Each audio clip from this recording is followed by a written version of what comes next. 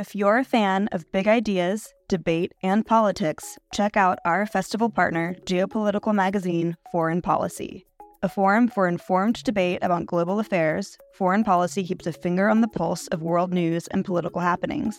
Beyond articles that delve behind the headlines via traditional reporting, Foreign Policy has so many other products to offer, ensuring that no matter how you like to engage with eye-opening content, there is a method for you.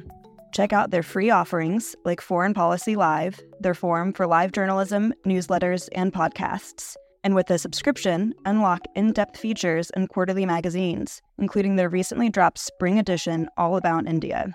Fans of IAI will love Foreign Policy for more of the mind-expanding, insightful content that they seek.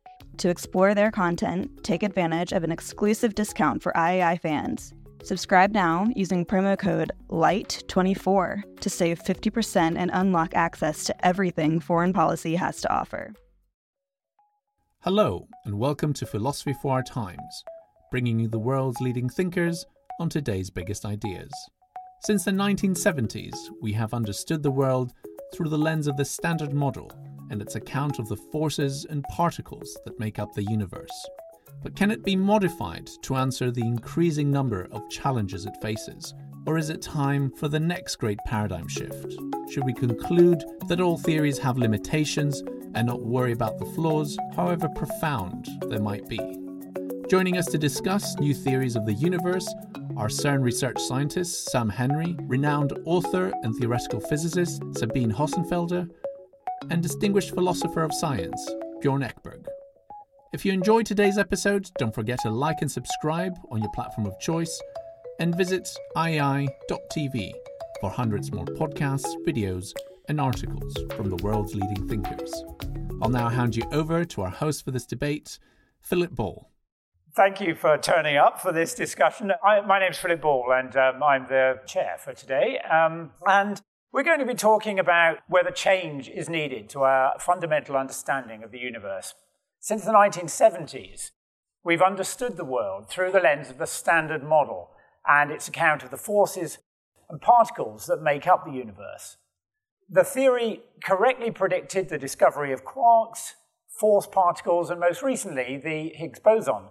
But a series of deep puzzles have emerged. The theory does not explain gravity, dark energy, or dark matter. And the quest for supersymmetry and a theory of everything to simplify the Standard Model's seemingly random complexity has failed. And now, even more significantly, evidence has emerged of a new force that is throwing the whole theory into question. So can the Standard Model be modified to answer the increasing number of challenges it faces, or is the Standard Model fatally flawed? And is it time for the next great paradigm shift to a radically different account of the universe? Alternatively, should we conclude that all theories have their limitations and not worry about the flaws, however profound they might be? So, to our speakers, Sam Henry is a renowned particle physicist working at the University of Oxford. He's authored several academic papers, as well as maintaining his own blog and running several science outreach programs. Sabine Hossenfelder is a theoretical physicist. She's also the author of Lost in Math, How Beauty Leads Physics Astray, which explores the concept of elegance in fundamental physics and cosmology. And virtually today we have Bjørn Ekeberg. He's an Oslo-based philosopher of science who researches the limits of scientific knowledge. And his book, Metaphysical Experiments, is a critical exploration of the historical foundations of physics and cosmology.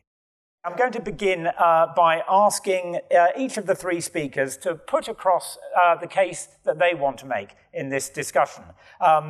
To address this fundamental question that we're asking, is the Standard Model fatally flawed, and is it time for the next great paradigm shift? So first of all, I'm going to go to Sam. I do like the sound of a next great paradigm shift, because although particle physics is never dull, at the moment we'd really like to see a bit more excitement.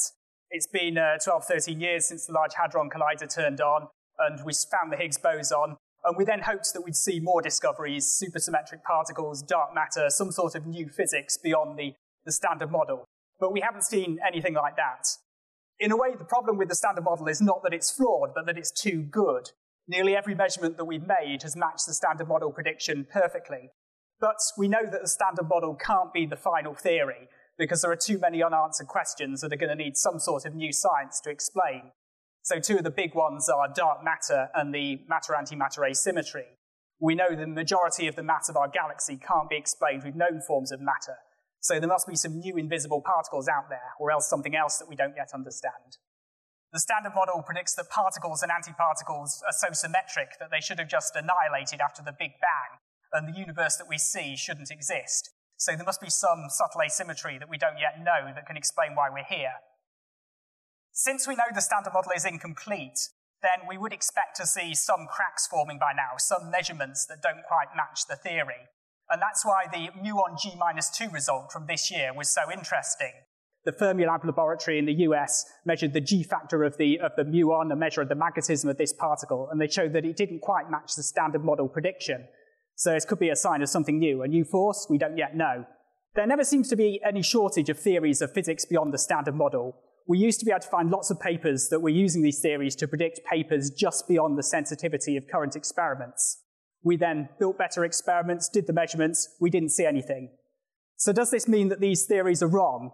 Well, when you check the small print, it's a bit more complicated. There were assumptions made in these predictions, and if you change these assumptions, these particles could still exist, just heavier and harder to find. But it's now getting harder to find papers making clear predictions, and theories like supersymmetry that we were once told would be the next big thing in particle physics now seem to be terminally out of fashion. At this point, it'd be really great if something unexpected happened, if we saw something that nobody predicted, or some radical new idea came along that would really shake up the field and make it exciting. But is that going to happen? Probably not. The less exciting interpretation is that we were just too optimistic about what we could see in the first 10 years of the Large Hadron Collider, and some variation of supersymmetry or another established theory is going to be correct, but seeing its effects is just going to need more data and maybe another generation of experiments to see that. But a great paradigm shift does sound like more fun. Thank you, Sam. Sabine, do you think we just have to wait, or have we seen flaws in the standard model that reveal something deeper? Well, I have to side with Sam that saying that the standard model is flawed is, a little bit too harsh a judgment, I would say, because we know it works perfectly fine. And indeed, that's kind of the problem. We would be happy if it turned out to be more obviously flawed, so to say. But we do certainly know that it has some shortcomings, though interestingly, I seem to see different shortcomings than you do. So dark matter, for example, it may be a particle, but maybe it's not a particle. So maybe it's not necessary to change the standard model at all. It may be something with our understanding of gravity. That's the problem. The muon G-2, it's kind of intriguing, but for one, it hasn't reached 5 sigma. That's the one thing. And the other thing is, as you certainly know, it's a hideously complicated calculation. It might very well be that there's just some problem with the prediction from the standard model, and that it doesn't actually hint that we have to look for new physics. But there are other problems with the standard model. One is what you already mentioned. It doesn't contain gravity. So we know that in some way we have to combine the standard model with gravity because the particles in the standard model do gravitate. We know it, but we don't really know how it works. So that's certainly a big shortcoming. So we need a theory which is called quantum gravity that no one really has any idea what it looks like. And the other peculiar thing about the standard model are the neutrinos. So the neutrinos, particle physicists, who work on accelerators usually don't talk about them much because they're somewhat hard to detect. But the neutrinos are really, really puzzling because from all the other particles in the standard model, we have a left-handed and a right-handed version from the particles that have masses. But from the neutrinos, we've only ever seen the left-handed version. And that's a problem because we need both the left and the right-handed versions to give masses to those particles, and we know they have masses. So how does this come about? We know for this reason that there's something missing in the standard model. Either there have to be right-handed neutrinos, which are just so heavy that we haven't seen them, or there's something weird with the neutrinos and they're just different to all the other particles in the standard model. And there's actually another anomaly, which was not on your introduction, in the LSMD mini-boon data, which looks for neutrino oscillations. That's a signal for neutrino masses. And that signal cannot be explained with the standard model. And it's actually now at 6 sigma last time I looked. So that's really, really puzzling and indicates to me very strongly that the standard model has to be completed. There are probably some particles that are missing. But, and here's the thing, you don't actually have to change the standard model all that much to add a few more particles. You can continue using the same mathematical framework. And I don't think it will really be a big paradigm shift. I think where the big paradigm shift is going to come from is another thing that particle physicists like to forget, is that the standard model deep down is based on a quantum field theory which brings in quantum mechanics into the entire measurement process. And how a measurement works in quantum mechanics is something that physicists never really understood. And so that's where I think the big paradigm shift is going to come from. Thank you.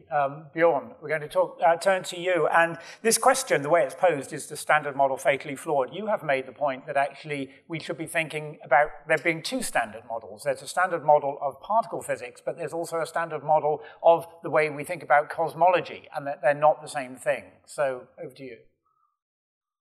Yeah, thank you. So there is, in practice, these two overlapping spheres of standard models. We use a standard model also in cosmology, and not just in theoretical physics. And the standard model in cosmology is more built on the Big Bang theory with dark matter and dark energy and other building blocks on top of it. So since we're talking about the universe and making sense of the universe as the theme for the debate, I'd just like to point that out from the outset that I may be speaking to more of the problems I would see with the standard model in cosmology than in physics. And so from my point of view, having studied and followed this discourse for over a decade, the standard model of cosmology looks quite flawed, I would argue even deeply flawed. But you pose the question of whether it's fatally flawed. And so fatally flawed supposes the science will sort of die out the moment it's shown to be wrong or inconsistent in some way. And this is a very idealist notion. Instead, I would suggest it's actually possible in practice, and this is what's happening, is that the model can be flawed and it will keep persisting as the only operative model because it's the only one that's put to use. So in the sense, the point I would like to make is that the science, and here I'm talking about cosmology in particular, is kind of stuck.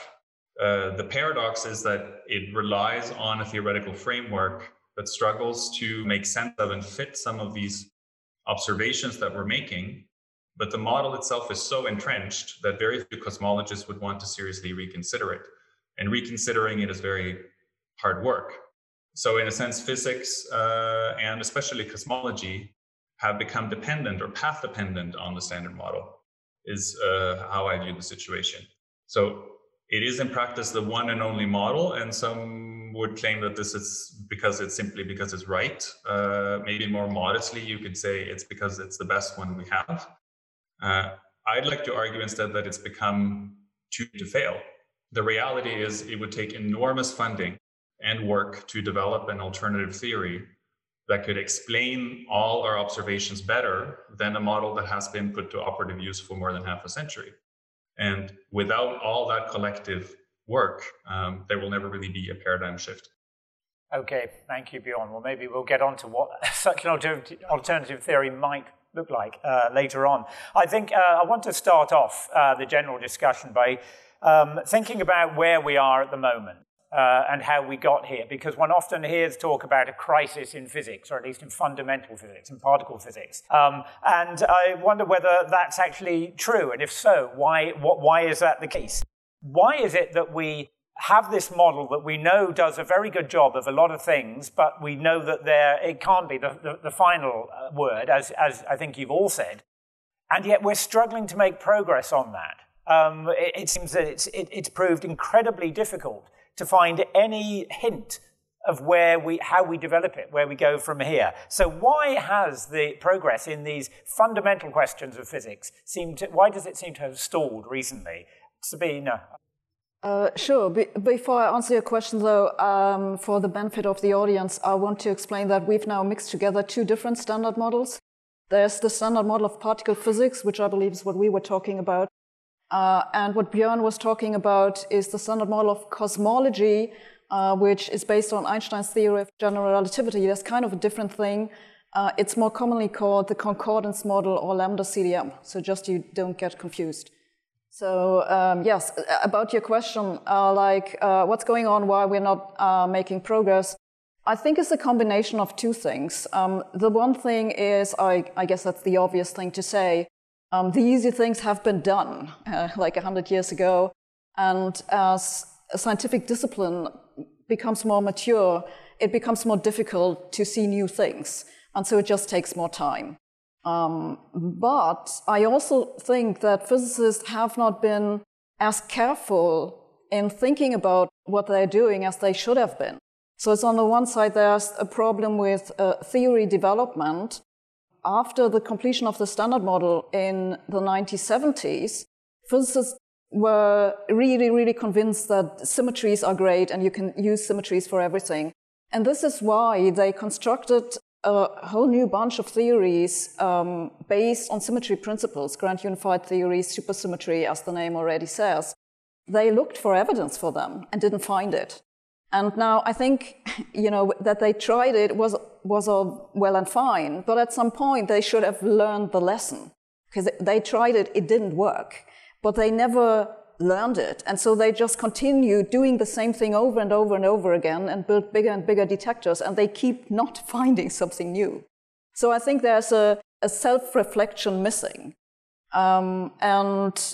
So these two problems kind of play into each other, because we have the theoreticians not being careful enough thinking about what might be the next prediction to look for. Then we build experiments that don't find anything, and so we just continue to not make any progress. Well, Sam, you're involved in some of those experiments. Well, first of all, I'd like to say that progress hasn't completely stalled. It's just not going as fast as we like, and maybe we're not seeing the kind of progress that we really want. But in experimental particle physics, we are doing things. 10 years ago, we didn't know the Higgs boson existed. We've now done precision measurements of its properties, well, maybe not precision measurements, but measurements of its properties and of the particles it decays into, and we're using it as a tool to search for new particles. I guess also we're doing a lot of searches, and we're getting a lot of null results, searching for new particles and effects, but we don't see them. And null results are not as sexy as discoveries, but they're still an important part of the scientific progress. And let's not dismiss the effort of these teams. They're not going to win a Nobel Prize, but these students do deserve their PhDs. But I think, as Sabine said, it's true that we've now reached a point where there's I think there's a bit of a disconnect between the theory and the experiments. One of the problems is that the theory is so far ahead of the experiments, because by the time we reach a point where we've built a newer bit of apparatus, it now takes so long to build these accelerators, the theory has moved on. So we find the experiments we're doing were built, the design was chosen based on the theory 30 years ago, which is obviously not the best way to do things. And I don't really see an easy solution to this, because these experiments are now very difficult and they need huge collaborations to do it. Now, even the smallest particle physics experiments are several hundred scientists.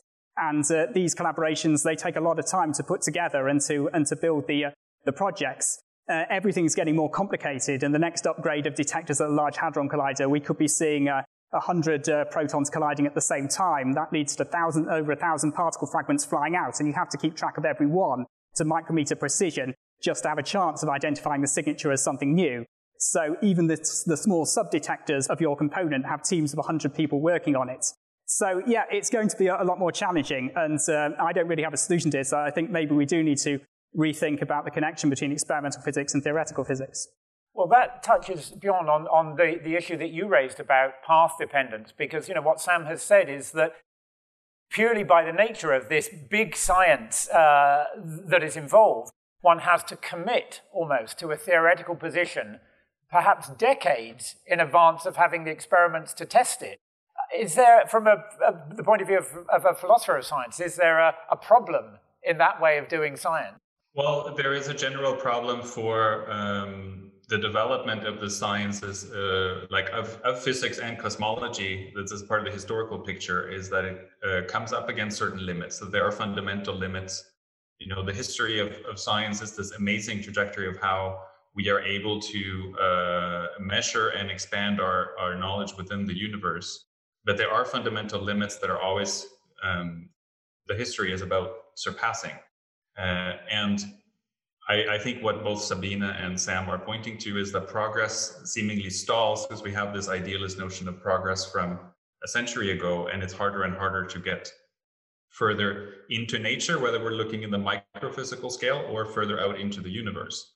So in this perspective too, I want to point out that the situation in cosmology is a little bit different from particle physics, in that, like, physics in the microscale, you can do experiments under controlled conditions, as Sam is pointing out. In the macrophysical universe as we know it, we can't do repeated experiments the same way. And we're talking about a scale here that is 20 orders of magnitude higher than the scale of particle physics.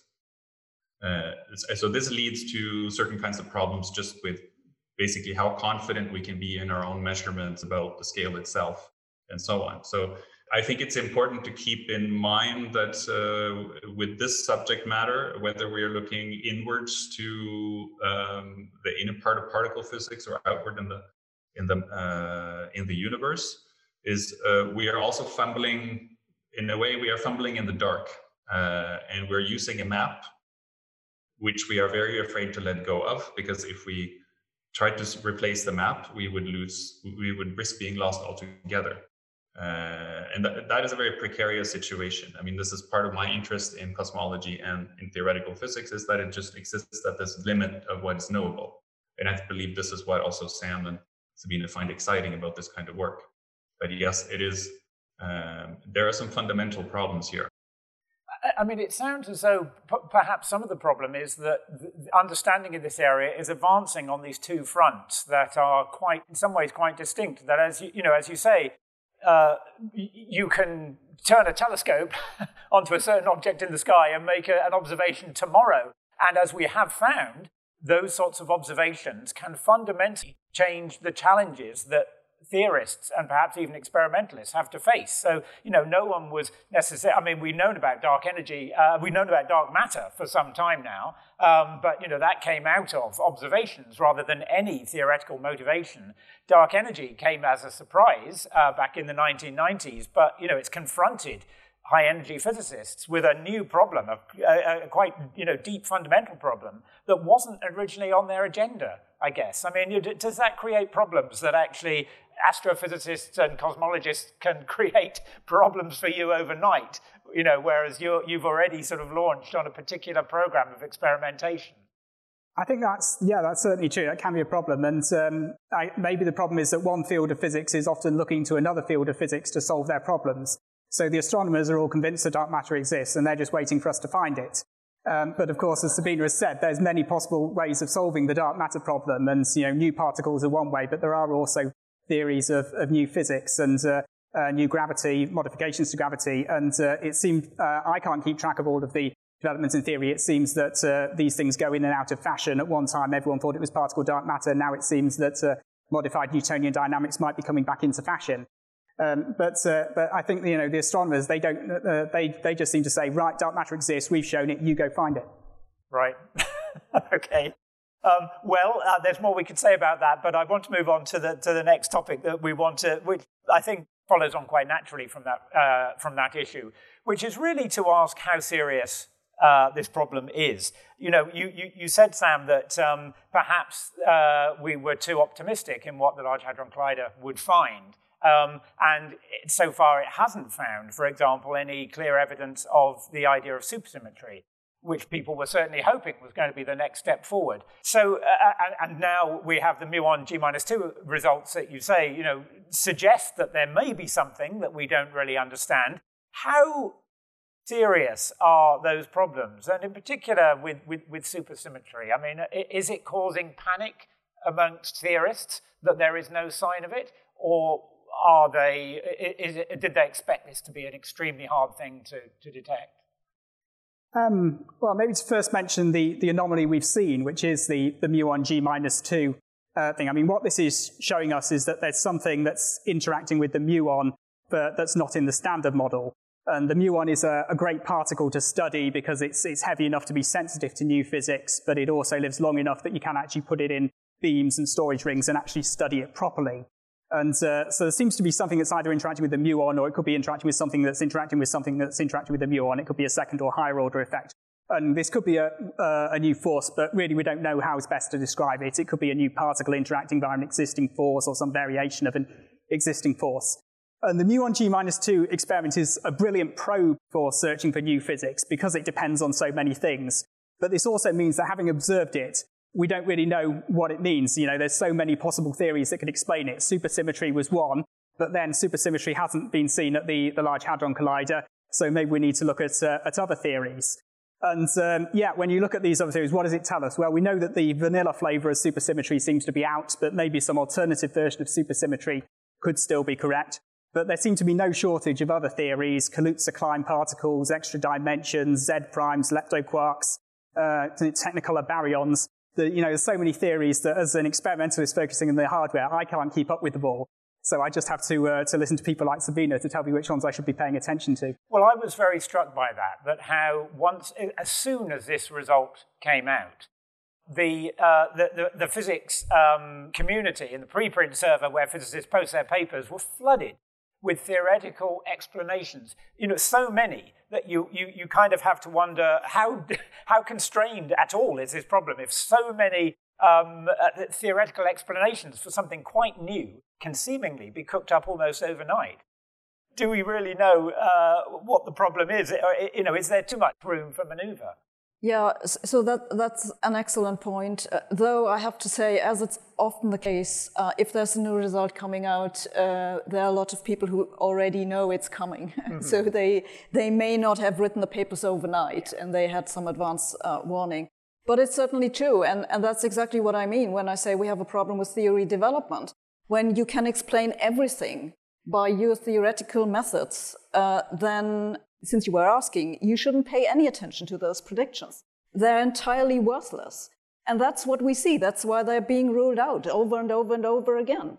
Because you have all these theorists, they literally guess their models. Because they like one particular particle, or they like one particular symmetry, or they get obsessed with, some anomaly in astrophysics that's currently on vogue, and then the next year it's gone, and so on and so forth. And it just leads nowhere. And I really think that theoretical physicists, they have to have a hard look at their methods of theory development and throw out what didn't work. But the problem is exactly what Bjørn said. We have this path dependence. And so we have settled on a particular method of making new predictions, if you want to call it that way, for new particles, which you can then rule out. And that works very easily if you've learned how to do it. Like, this is what I was trained to do. Basically, I know how it works. And that's how you can write papers, and that's how you get grants, and that's how you get your students, and then the students become professors.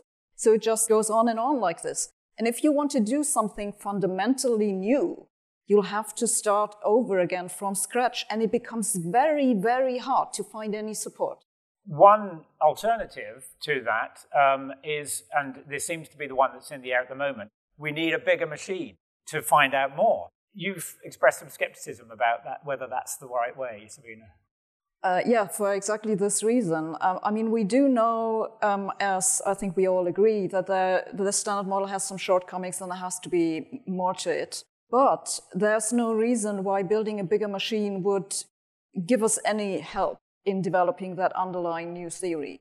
All of those anomalies at various levels of statistical significance, they may be resolved at much, much higher energy. So even if we build this bigger collider, which they are planning for at CERN, and it would have a circumference of 100 kilometers and cost something like 20 billion, not counting the operation cost, which would be another 20 billion or something. So we're talking about a huge bunch of money.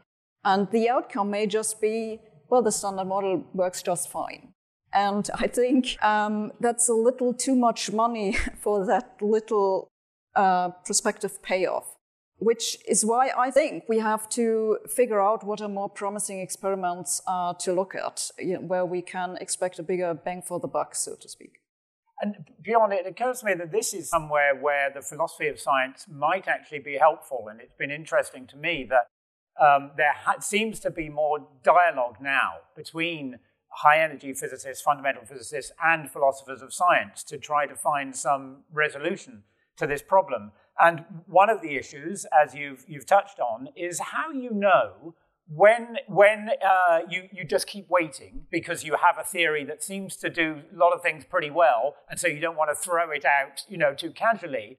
And when you actually decide, no, hang on a minute, we need to turn back, we need to go back down the path and rethink some of the fundamentals. Is there any guidance philosophy of science can give to that question? Well, I am also positive about, I'm seeing increasing dialogue in these fields. When it comes to the nature of evidence, for example, this is where it's worth noting that we're talking here in the context, for example, of dark matter or these latest experiments. Something like evidence is often bandied about, and there's a sense in the field that something has more or less been proven. Something like dark matter is taken by a lot in the scientific community and beyond as just more or less proven to exist. And it's worth pointing out that how the evidence for something like dark matter comes about is not in any direct empirical sense. In fact, there is no direct evidence of dark matter at all. It is an inference from the discrepancy that happens between the theoretical model prediction and the observations we make. So the basic assumption underneath a lot of this is that if the model that we're using is correct, there has to be something like dark matter or a new force or something to explain that gap.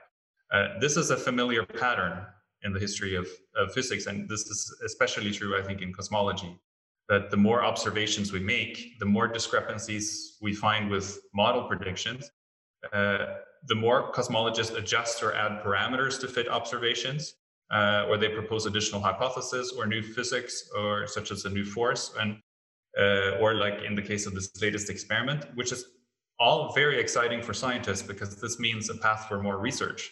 But it's just worth pointing out that what a lot of these kinds of solutions have in common is they also preserve the core assumptions. They add on something or erase a new question, but they make the more fundamental or radical questions almost impossible to reach. And so I think the philosophical view, it's very limited. I'm not in a position to judge the merit of particular kinds of evidence. But if there could be any help in asking more fundamental questions about how we got into this situation in the first place, might be helpful. Sam, I'm also wondering whether is just a bigger machine the only alternative, the only empirical alternative we have for addressing these problems? We talked a little bit just beforehand about ongoing work on the mu1G-2 issue using the devices we have already. Are there other ways that we can already be seeking for a path forward without having to build this even bigger collider? Well, I think that this is an open question in particle physics at the moment. And there certainly is this plans for a future circular collider. But I think it's there's no means agreement among particle physicists about whether this is the right way forwards, for the reasons that Sabine has said, that, it may well be that we build such a machine and it doesn't actually find anything. And, of course, that's very difficult to predict, but we do want to focus on the experiments that are most likely to deliver an interesting result. The alternatives, it could be that, more precision measurements of particle properties could be interesting. Things like the mu1G-2 experiment, also measurements of the electric dipole moments of particles. This is another way of doing particle physics, but there's only so many of these experiments that we see at the moment. Other possibilities are maybe do we need to look at ways of studying the ultra-high energy cosmic rays that are bombarding the Earth from outer space at energies far higher than anything we could ever reach with an accelerator we build? Or do we want to study neutrinos, which are a completely different game to studying other particles? So there's all sorts of different experiments that we could be doing in the future. And yes, this is an open question in the field at the moment, is what direction do we want to go in? And maybe I think what we'd really hope is that, if we discover some particles at the LHC, and that suggests that there's going to be more a little bit further, then that would build on the case for building a bigger accelerator. if we don't discover anything, then I think it's quite likely that people are going to listen to theorists like Sabine and say, actually, no, this is not the right way to go. But then there will also be other people who will say, well, we still need to explore further. So, there is a case for building such a machine anyway, because, we just need to explore to higher energy scales. And if we stop now, we'll never go further. Even if a new machine doesn't see anything, it would be at least a technology demonstrator for the one that may come after it. But I think that's going to be a very hard argument to convince somebody to spend 20 billion on such a project. Right. I wonder, before we move on, I'd like to just say a little bit more about the dark matter problem, because although it's clearly not the only puzzle facing fundamental physics, it's probably one of the ones that people hear most about and know most about. Here there have been many searches for dark matter particles that have still found nothing. Sabine, do you think that we just, in that particular case, we just need to keep looking? Or is there something else we should be doing to try to resolve this issue of why we seem confronted with a need for dark matter? Well, as Bjørn said, the evidence that we have for dark matter is indirect. So we infer that there has to be, if you believe that it's some kind of matter, we infer it from astrophysical observation, gravitational lensing, for example, or galactic rotation curves, motions of clusters. We measure their velocity, and we just know that it doesn't work with general relativity and the standard model. If you combine it, it doesn't come out right.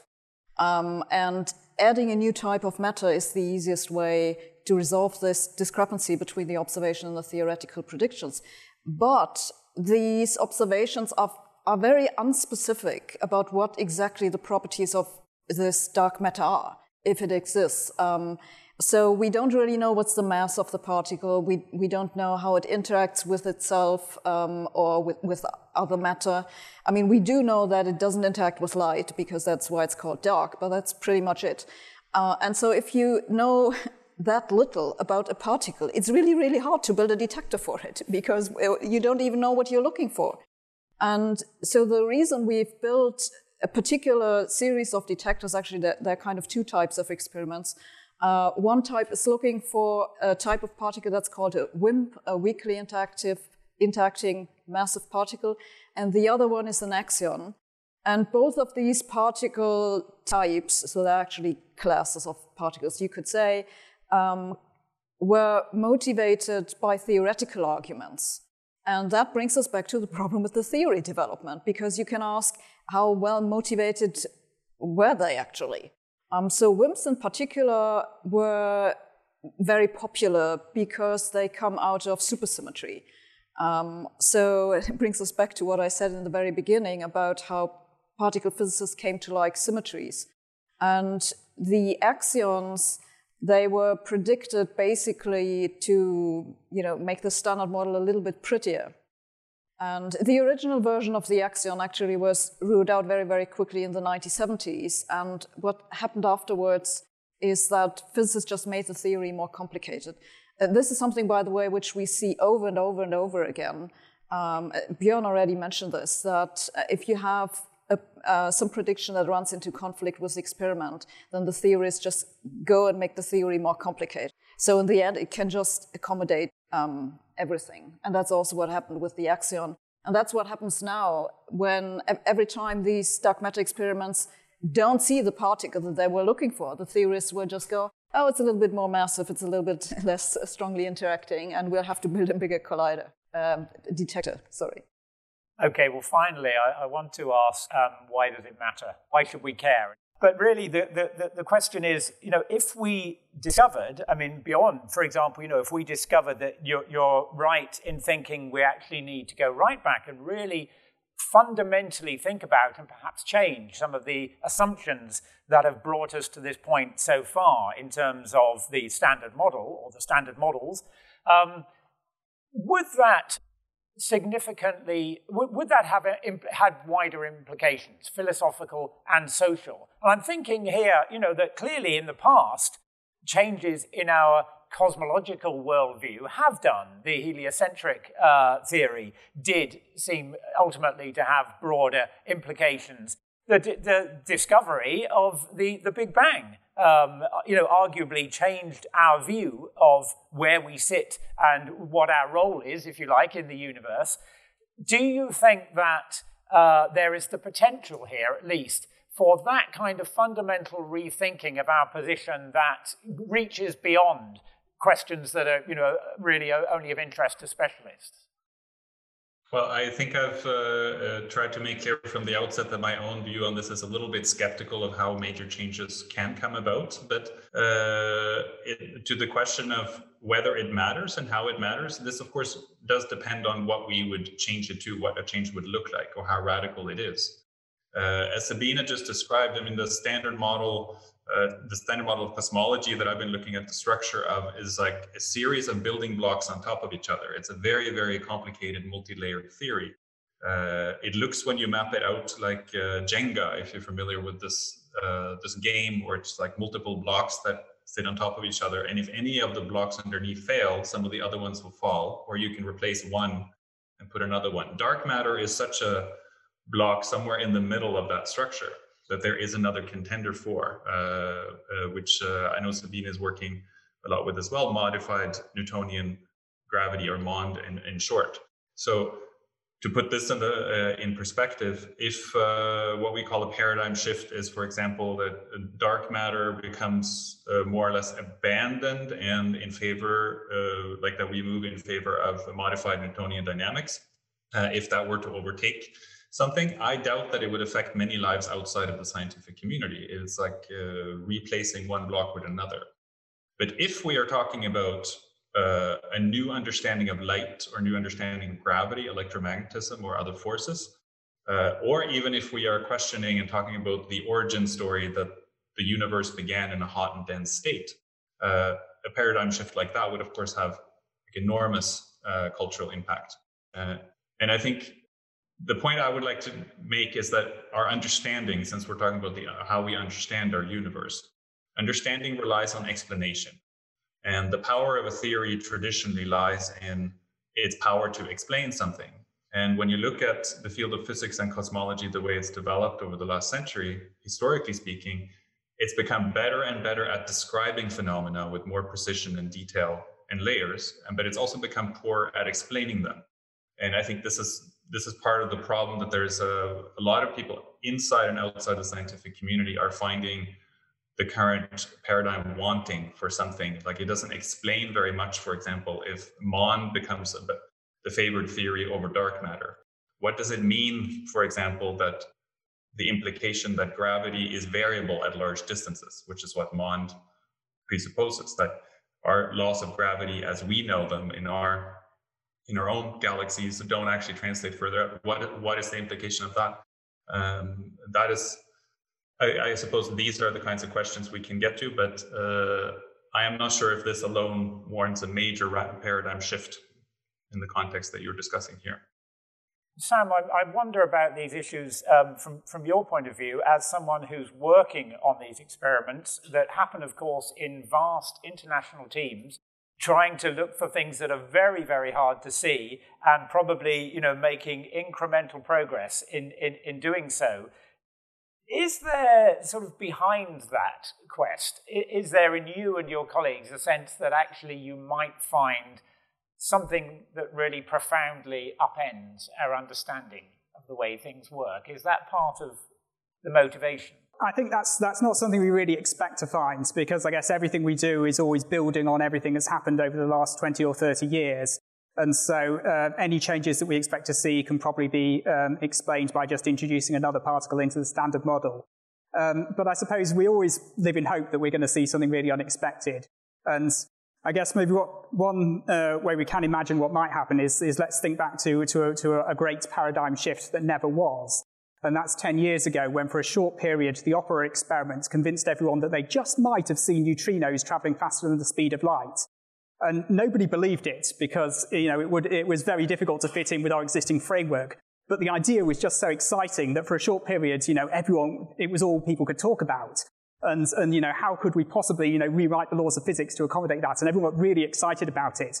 And that was not just in the particle physics community, it also got a lot of media attention. The idea that, particle traveling faster than the speed of light got a lot of attention. And so for a brief period, it was really exciting. And then, of course, it was a rather sad end that it turned out to be a faulty electronic module and an optical fiber not properly plugged in. But I think that at least gives us some sort of idea of the kind of excitement we'd see if there was some sort of unexpected result that did point at that we need to completely rewrite our whole framework. Sabine, I get the impression from you that sometimes part of the motivation you have for thinking about these things, and it seemed to be what you were sort of saying in Lost in Math, is that you want to challenge the way that, it might be too broad to say the way science is done, but there are some things about the way this science is done that you feel could be done better or differently. Can you say something about that? Yeah, exactly.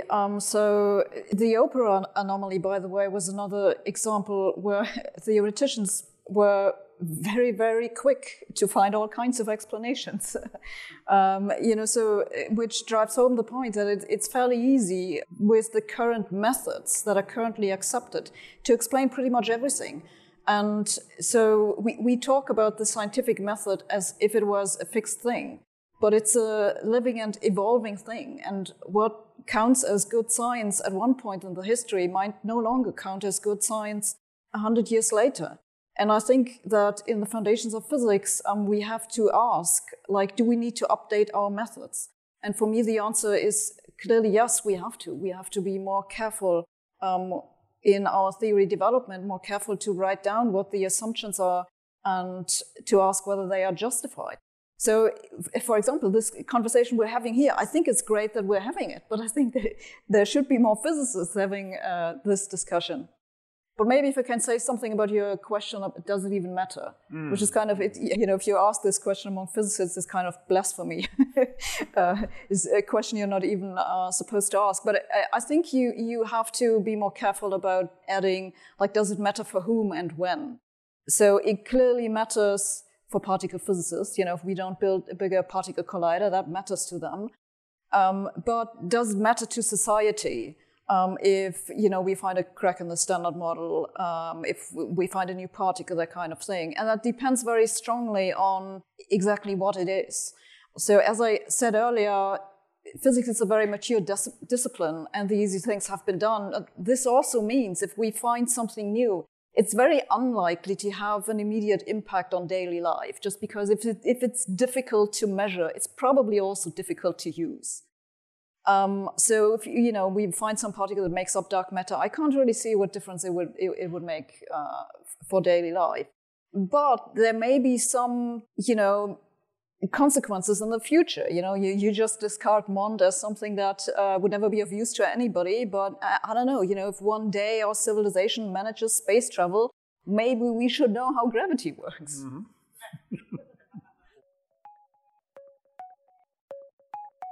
Thanks for listening to this week's episode of Philosophy for Our Times. If you enjoyed today's episode, don't forget to like and subscribe on your platform of choice, and visit iai.tv for hundreds more podcasts, videos, and articles from the world's leading thinkers.